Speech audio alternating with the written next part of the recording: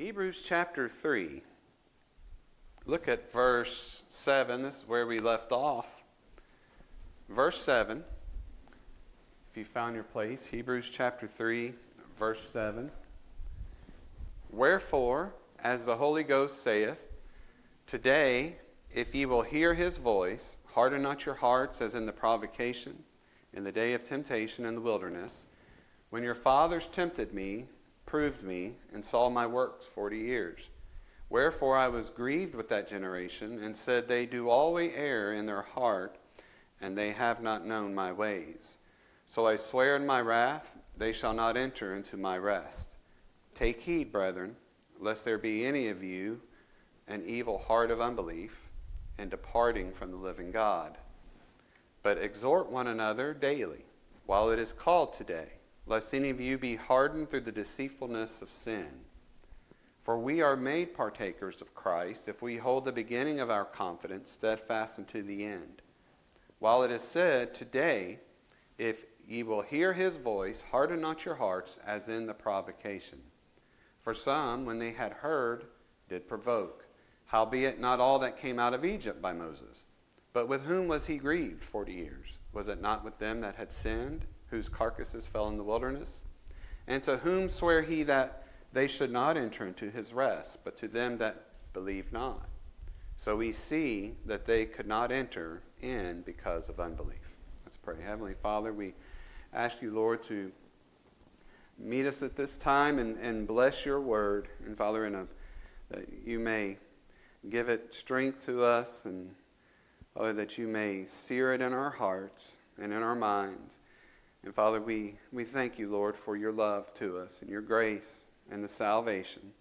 And in you we trust. In Jesus' name, amen. So the name of the message, or the name of the study today, is going to be Hardened Hearts Test God. They don't trust God. Hardened hearts will test God, but not trust God.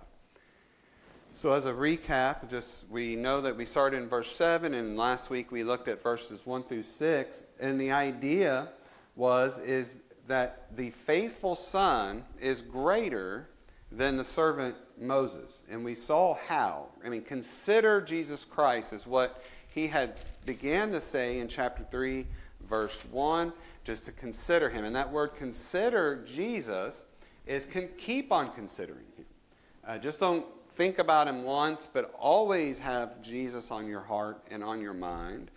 But consider his office. Consider how much greater Jesus is to Moses. Consider Jesus' office. He's the apostle. He's a supreme apostle, and he's the supreme high priest. Consider his work. He is the builder of the house. Yeah. And Moses was a servant of the house. And Moses was a faithful servant of the house, but Jesus is the builder. And then consider Jesus' person. He is the son. Moses was the servant.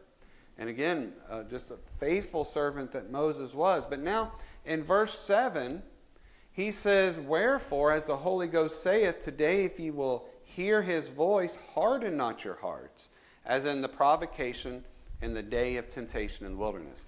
This will start a warning that actually goes all the way to chapter 4, verse 13. And next week we will look at that, Lord willing.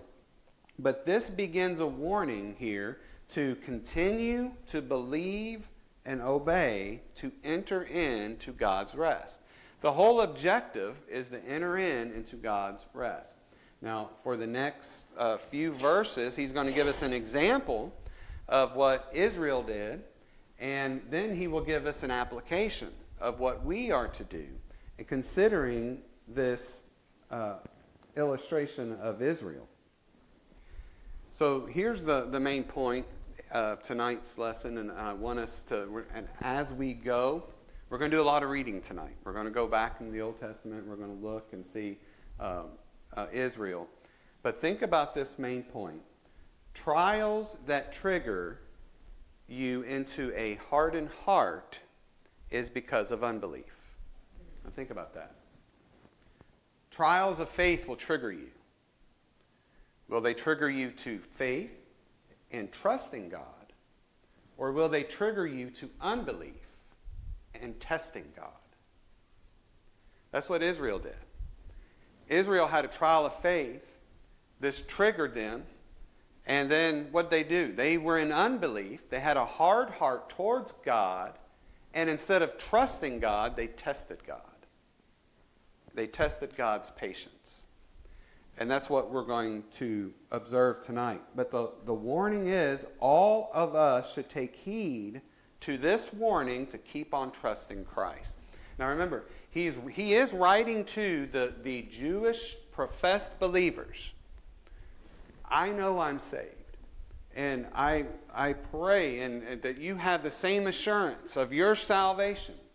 But as I speak, and I can't peer into your soul and your heart, and I see evidences and fruits and things in your life that yes, they have the Holy Spirit, and yes, they are saved, and I can call you my brother and my sister, and praise the Lord that you're saved. But the thing is when we address people, and the same admonishment is to us, is to always be considering, always be having faith, always have repentance and faith and trust. Never stop.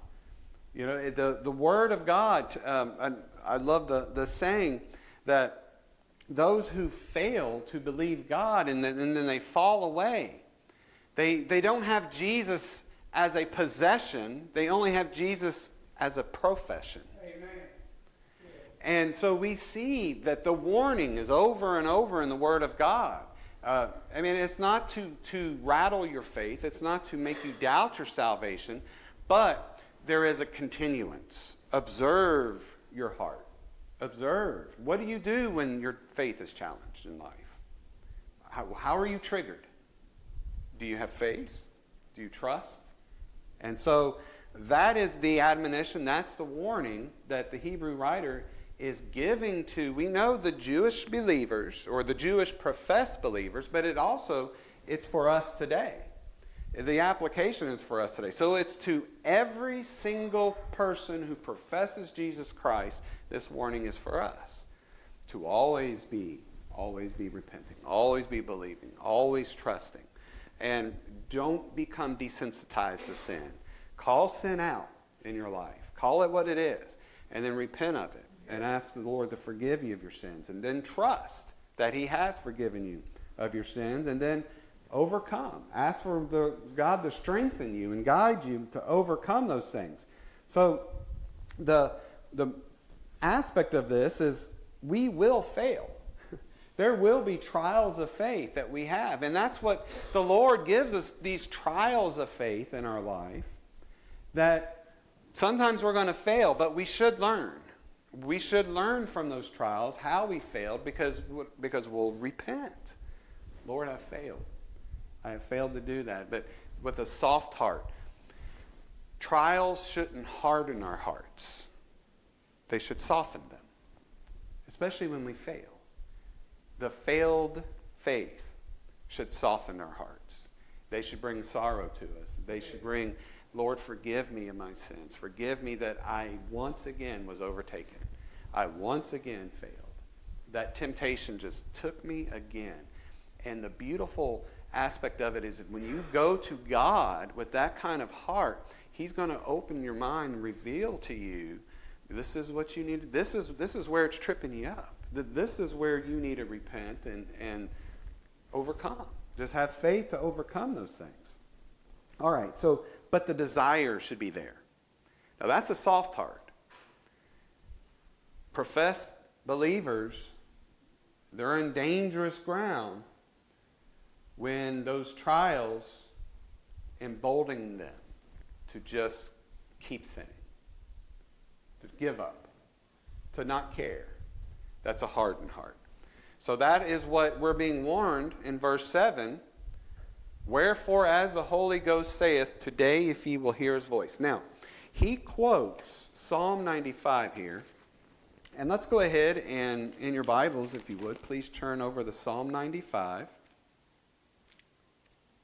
And like I said, we're going to be in the Old Testament here for a little bit. We're going to actually, got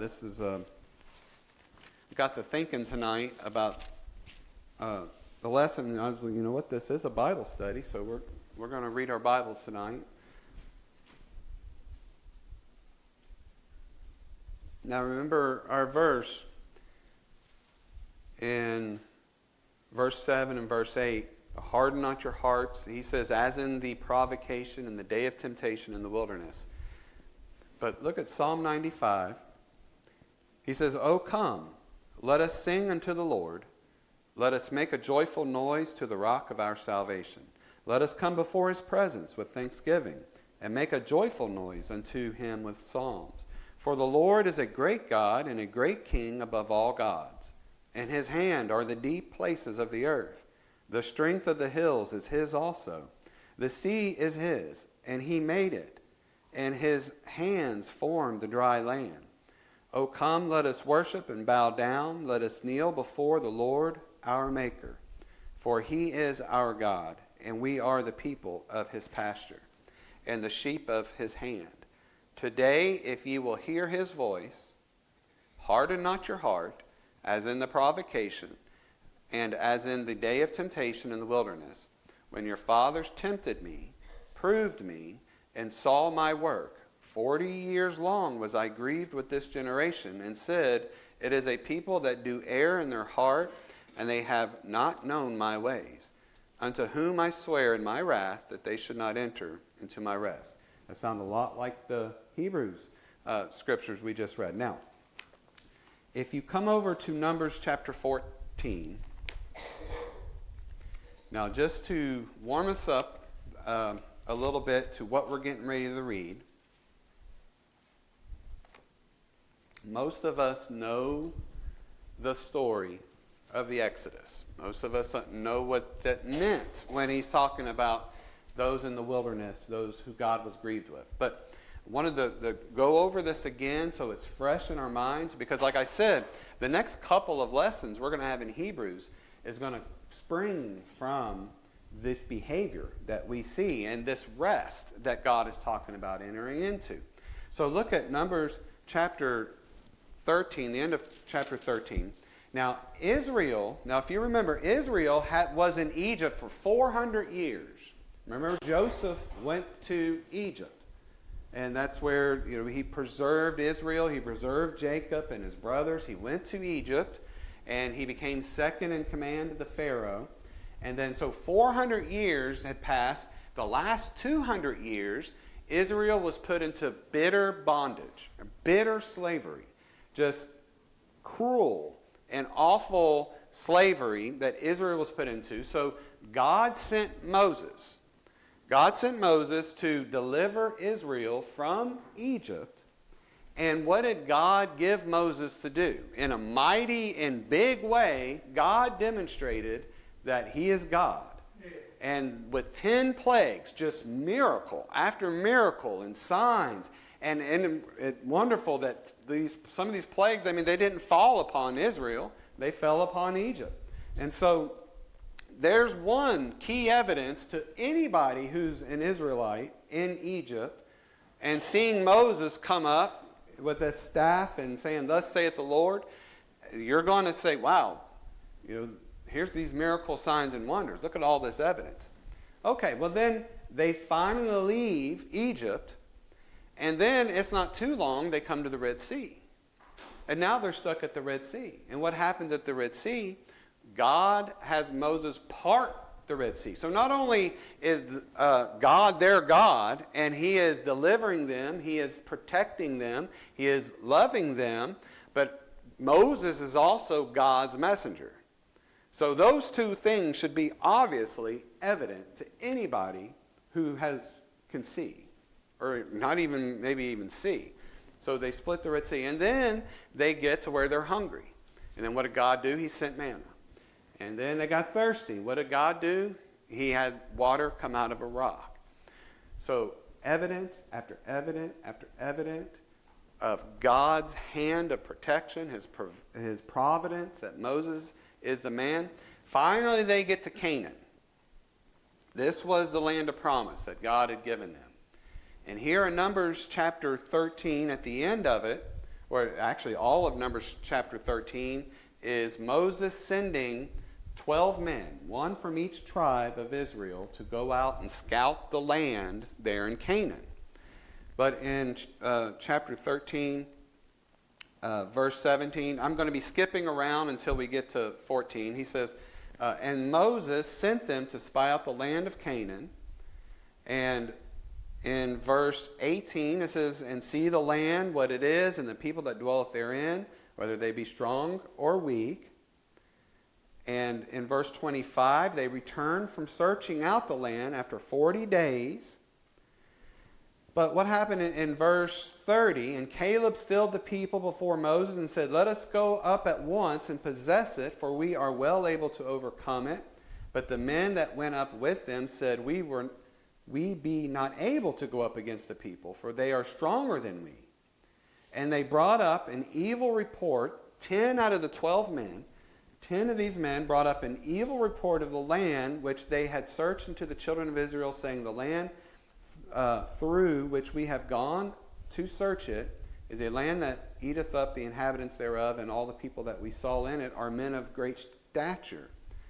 And there we saw the giants, the sons of Anak, which come of the giants, and we were in our own sight as grasshoppers, and so we were in their sight.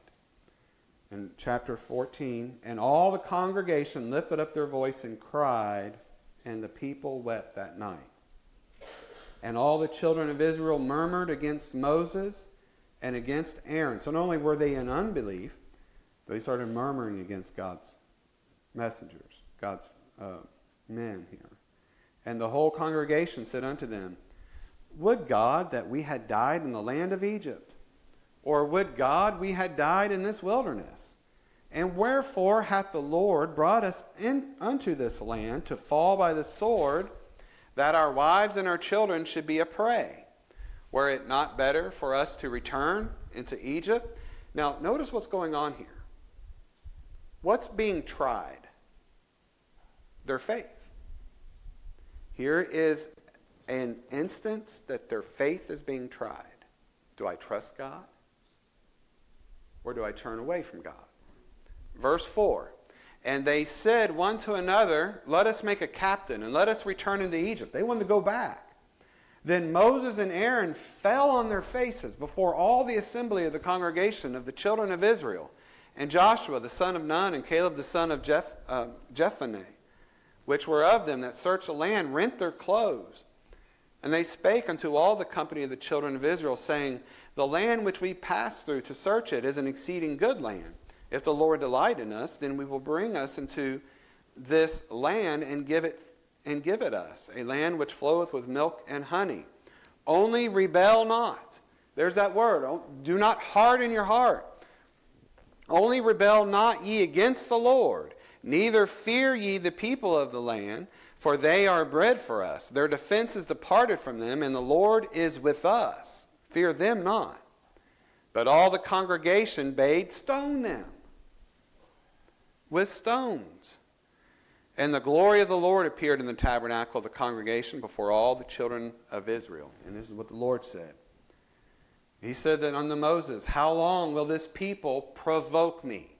There's the day of provocation.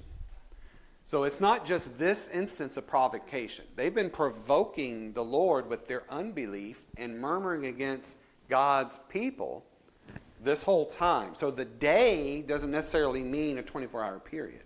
But this time of unbelief is the day of provocation. Which, how long will this people provoke me? And how long will it be ere they believe me? For all the signs which I have showed among them, I will smite them with the pestilence and disinherit them, and will make of thee a greater nation and mightier than they. Then Moses goes on, and he pleads with the Lord to forgive them just for his namesake. Because he goes on to say, Lord, if you kill all these people, the people are going to notice that you were not able to deliver them. And so in verse 19, Moses says this, pardon, I beseech thee, the iniquity of this people, according unto thy greatness of thy mercy, and as thou hast forgiven this people from Egypt, even until now. And the Lord said, I have pardoned according to thy word.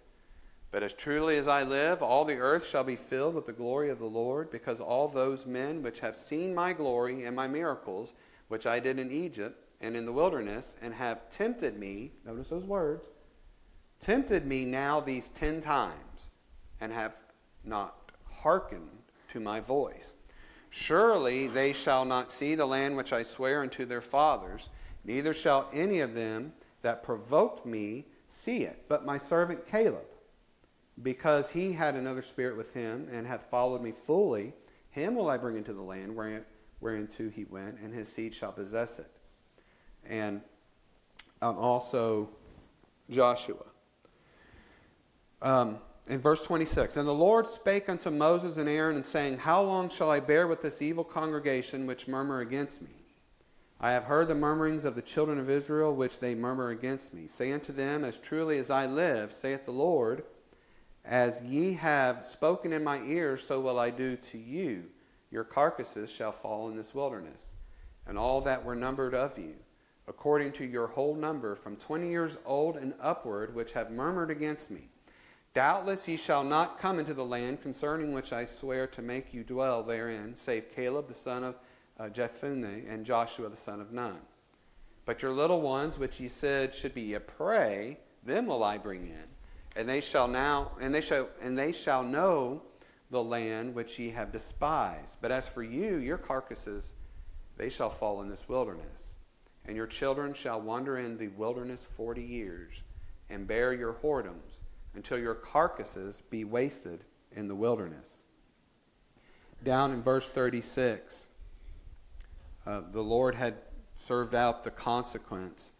Verse 36, "And the men which Moses sent to search the land, who returned and made all the congregation to murmur against him by bringing up a slander upon the land, even those men that did bring up the evil report upon the land died by the plague before the Lord. But Joshua the son of Nun, Caleb the son of Jephunneh, which were of the men that went to search the land, lived still. And Moses told these sayings unto all the children of Israel, and the people mourned greatly." Now they're sorry. God's judgment has come, and he's not going back. Now, I thought I was going to be done right here, but look at verse 40. "And they rose up early in the morning, and gat them up into the top of the mountain, saying, Lo, we be here, and will go into the place which the Lord had promised, for we have sinned." They're like, okay, we changed our mind. We're sorry. Let's go into the land. So our carcass, that God had already sent down the word of his judgment. And Moses said, in verse 41, "Wherefore now do ye transgress the commandment of the Lord? But it shall not prosper. Go not up, for the Lord is not among you, that ye be not smitten before your enemies." Isn't that sad? I think those are the saddest words. Well, that the Lord is not among you.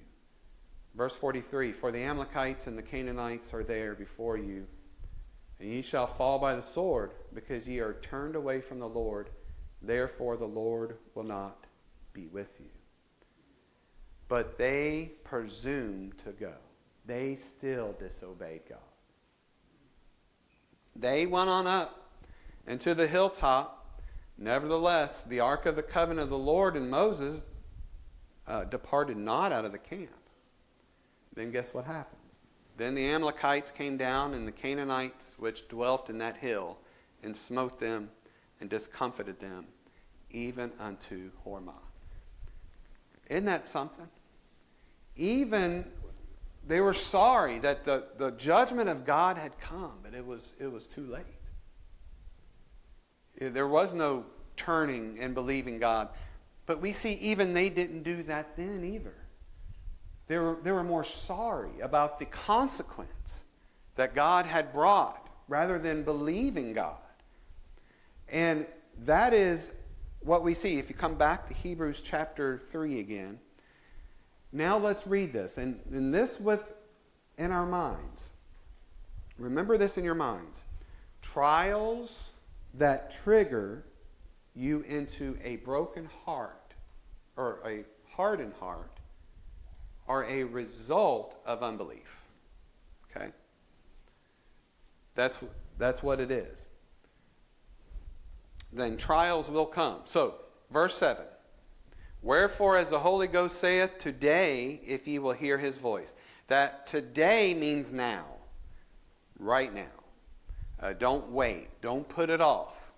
This is the day of salvation. And we see that in 2 Corinthians chapter 6, verse 2. He goes, behold, now is the accepted time. Now is the day of salvation. And this wherefore that we see in verse 7, that is one of those transition words.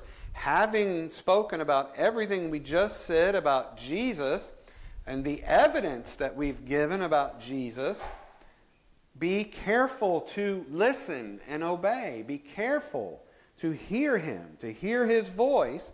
And that word harden in verse 8, harden not your hearts, as in the provocation, in the day of temptation in the wilderness. So that's why verse 8 really hones this in, having read what we read. What did they do when they were tempted with sin? They provoked God. That's something, isn't it? They didn't please God. They did not believe. They didn't believe him. And even God said, look at all these. God has made himself so evident, and you still won't believe. You still will not believe him.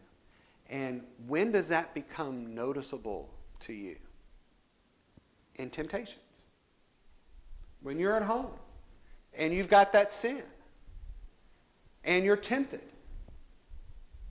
Are we provoking God by hardening our hearts and just saying, you know what, I'm not going to consider this sin a big deal, and you've convinced yourself it's not a big deal.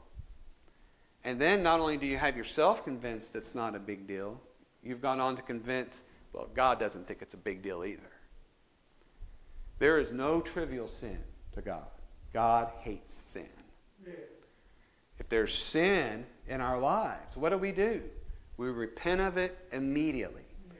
What does 1 John say? If we confess our sins, and that word confess our sins is not just once.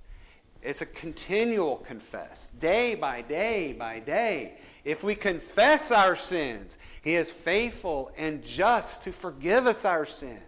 But if we say we have no sin, we deceive ourselves. Amen. And make him out to be a liar. So what do? We call that sin out. Call it by name when you're praying and asking the Lord to forgive you. Not just my generic sins, not my sins yesterday, right when you commit that sin, repent. Repent. Don't wait. That's how you keep the soft heart. That's how you feel sorry for that sin. And you don't harden your heart, because when you become desensitized, it's like a scab or a scar. Many of you have injuries where you may have scar tissue over top of your injuries, and that skin is not as sensitive as it used to be. That area may not be as sensitive. It's just like calluses. The same thing's with your heart. The more you explain away sin in your life, or try to shove it away, or deceive yourself, or hope God, or this, you're building those calluses. Yeah. And you're becoming desensitized. And what you're doing is you're hardening your heart. This provokes God. He says, harden not your hearts as in the provocation in the day of temptation. You will not know if you're going to trust God or test God until you've been tempted. I can sit at home and read about how to swim and watch videos of how to swim, and I can make myself believe I know how to swim. But what is really going to make me know if I know how to swim? Well, I got to go through a test. The same thing with faith. Yeah. That's what James says. The faith, when it's tested and it's tried, he says, rejoice. Rejoice. That is the test. And the more that you repent, I mean, like I said, we don't pass our tests most of the time. Or we don't pass them as well as we want to. But there's always room, and there's always this, and Lord, help me to overcome that better next time. But at least you're acknowledging it. At least you're calling it what it is. And you're trusting in the Lord that He has forgiven you. Now, that's what it says. When did they provoke Him? Well, it was in the day of their temptation. And I pray that we trust the Lord. And when that sin comes into your life and tempts you, or that same sin over and over that's tempting you, that we trust in Him. Verse 9, it says, when your fathers tempted me, proved me, and saw my works 40 years. And what's amazing is these trials were meant to test them. But in these trials, they were actually testing God by how they were reacting to the trial. The trials of faith are meant for our good. And we know that our Father loves us.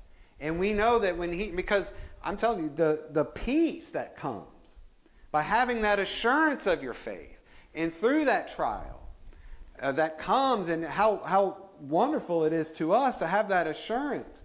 But they were kind of working it back, and they were trying God's patience. They were tempting God. That's what that word tempted means. Is trying Him. Proved me and saw my works 40 years. Wherefore I was grieved with that generation. That word grieved means a loathing. God was angry. He was incensed. That's a very heavy word. Wherefore I was grieved with that generation and saw and said, they do always err in their heart, and they have not known my ways. Now, we need to understand that Israel over and over and over and over disobeyed. They over and over and over were in unbelief. We saw their attitudes. Even when they were corrected, they presumed to go out and disobey God.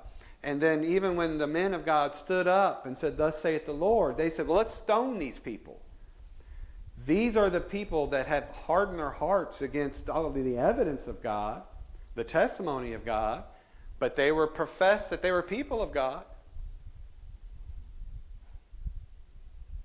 And that's our warning. Look where they do not know God's ways. In verse 10, they do always err in their heart. And that's where it is. They did not know God's ways. Since they didn't know God's ways, they didn't know God. Where do you know God?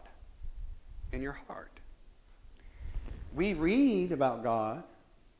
We pray. And we read about Him. We get our head filled. But is it going down? It needs to go down. Do we believe God so much it's going to change the way you behave? It's going to make you change that instead of doing this, now I'm going to do this. Because it's down here now. It's not just here. It's here.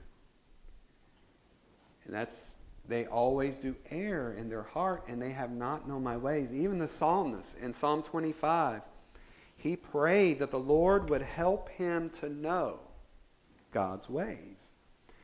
And I love Psalm 25:7. He says, remember not the sins of my youth, nor my transgressions. According to thy mercy, remember thou me for thy goodness' sake, O Lord.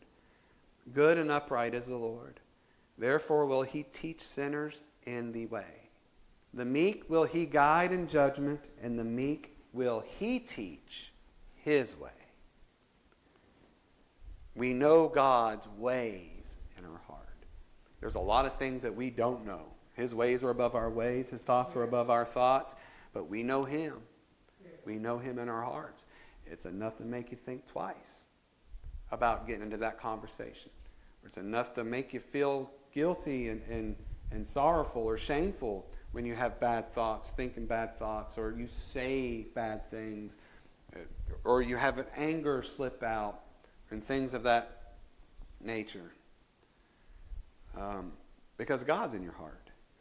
And so he was grieved with them. True trials in life are not overcome with just head knowledge. Just head knowledge is not going to get you through trials. Yeah. It won't. These trials will trigger. Either you're trusting God or you're testing God. It's those sins. And then, like I said, you can be one of God's people and you've grieved the Holy Spirit and you've surrendered to the flesh and you don't have the sweet fellowship that you used to have. And I can tell you right now, that's because there's sin in your life. We must confess that sin, turn our back on that sin, and ask God to forgive us and help us and strengthen us and give us the ability and the strength to overcome. Because guess what? That temptation's coming again. It's coming right back. I mean, it seems like it's one after another of these temptations. And so we need him. We need his strength. So Israel had more than enough evidence to trust God in Moses' day.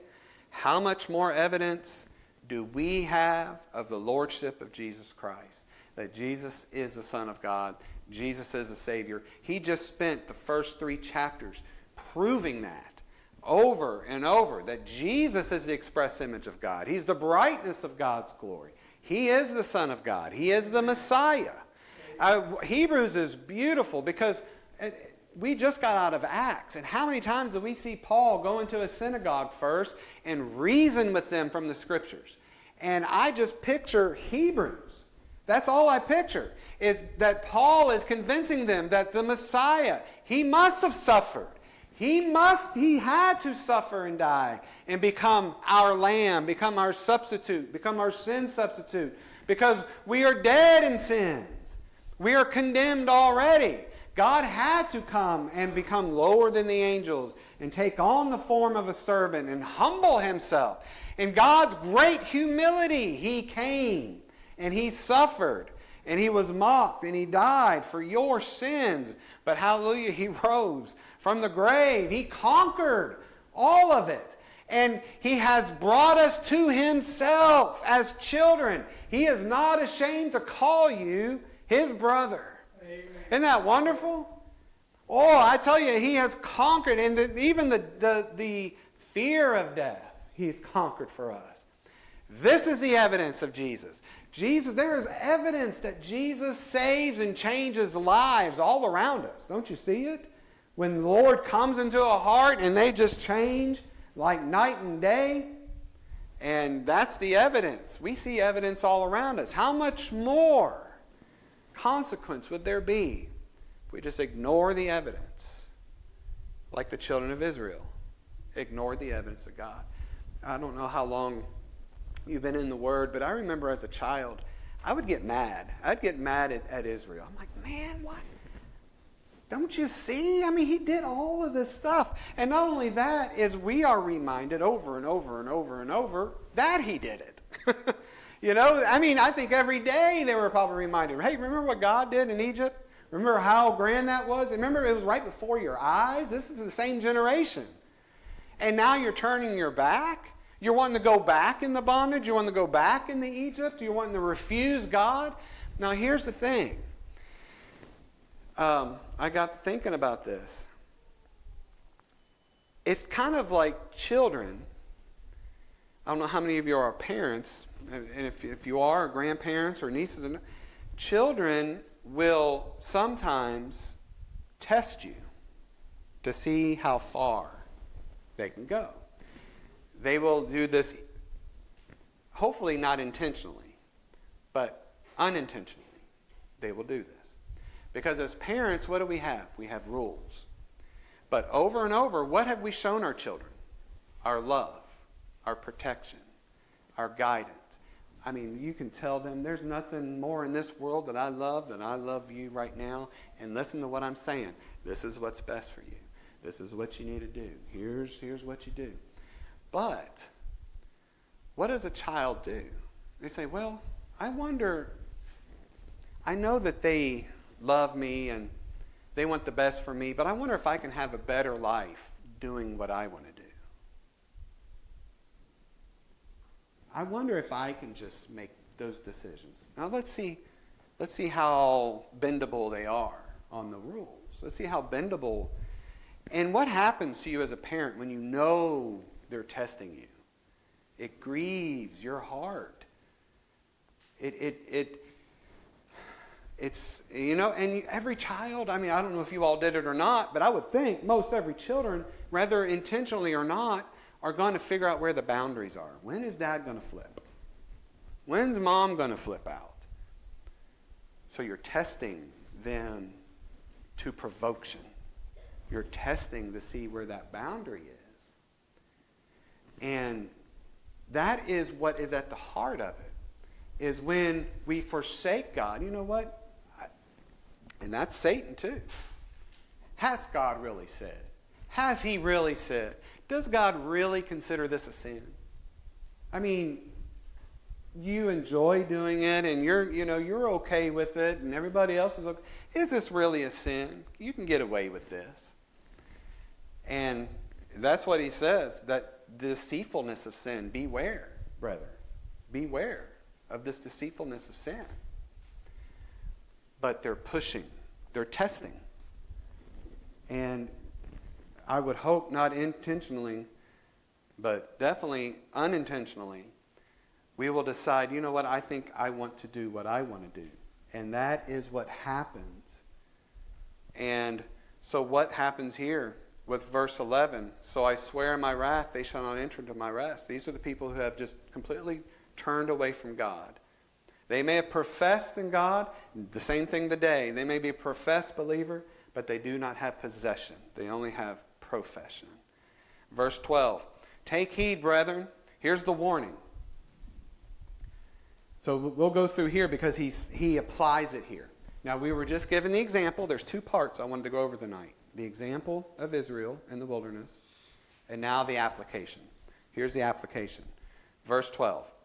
Take heed, brethren, lest there be in any of you an evil heart of unbelief and departing from the living God. Now, notice he calls them brethren. I believe he is talking to each and every person, each and every professed believer. Okay? And we see this all throughout. Make your election and your calling sure. There are members of churches that are not saved. Yeah. There are people who profess that they're saved and they're not.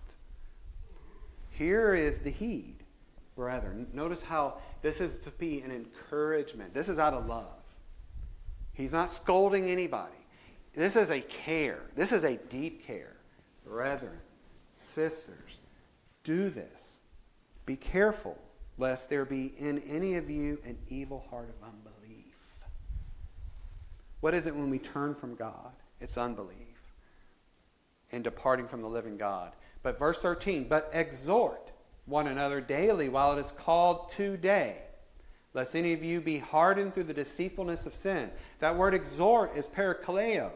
And that's the same word that we get the comforter. When Jesus says, I will send the comforter. Parakaleo is someone who comes alongside and encourages you. That's what he's exhorting the church members to do.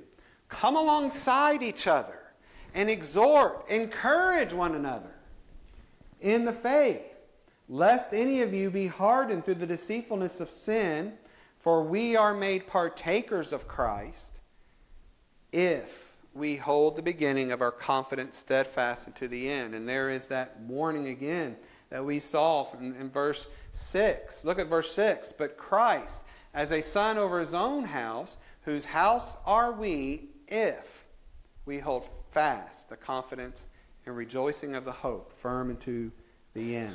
The proof of our salvation is the continuance. That's what it is. It's the continuance. Does that mean that you could that if you backslide that you're not saved? I'm not saying that. But when you backslide, if the Lord doesn't call you back, or if there's not some kind of small The Holy Spirit doesn't leave. It's still there. You can drown it, you can suppress it, but it's still there. And you know it's there. It won't let you go so far. And God will not allow you to go so far. He'll either bring you to repentance, and that's what he said in Romans chapter 2. Know you not that the long suffering of God leadeth thee to repentance. So either the Lord is going to energize your heart and said, I've been patient with you. But you need to repent right now. Either that happens, or something else bad. He's going to correct you. Or he'll take you.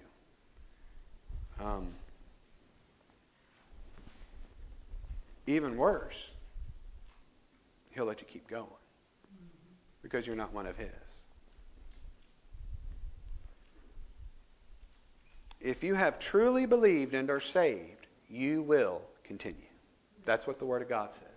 He who hath began a good work in you will continue it. To us who are saved, we know we're saved. Isn't this just an amazing jolt to our hearts? To take sin more seriously. I mean, not that you didn't already, but take it seriously. God hates sin. He hates it. And every time you're tempted with that sin, think about what Israel did. They were tempted. That temptation was a trigger. It triggered trust, or it triggered provocation of God. It triggered unbelief. And let me read the rest of the verses. He kind of summarizes it with verse 15 through 19. While it is said, today if you hear his voice, harden not your hearts, as in the provocation. For some, when they had heard, did provoke. Howbeit, not all that came out of Egypt by Moses. But with whom was he grieved for 40 years? Was it not with them that had sinned, whose carcasses fell in the wilderness? And to whom sware he that they should not enter into his rest? But to them that believe not? For so we see that they could not enter in because of unbelief. And we're going to talk about entering in to his rest in the next chapter. I pray the Lord's richly blessed you. Heavenly Father, thank you for this study. Father, what a mighty love and grace and mercy you have shown. Father, Lord, just as we leave this place, may we embrace your words. May we know, Father, and have all confidence and boldness that we can come to you through Jesus Christ, who died for our sins and shed his blood and saved us and brought us to you through the blood. Oh, Father, may we just, in our time of temptation, of sin, Father, may we just realize what it is. That it is a trial of faith. That there is no small sin. That each sin that we're tried with, Father, may we just look to you in trust and faith. Whatever the trial may be, whatever comes in our lives that may tempt us in unbelief, Father, may we just be steadfast in you, and may you help us and lead us and guide us. We pray for those, Lord, who may not know you as their personal Savior. Father, we pray that you would just show it to them. No matter what state that they are in, that you just reveal it to their hearts. And we'll give you all the praise and the glory in Jesus' name.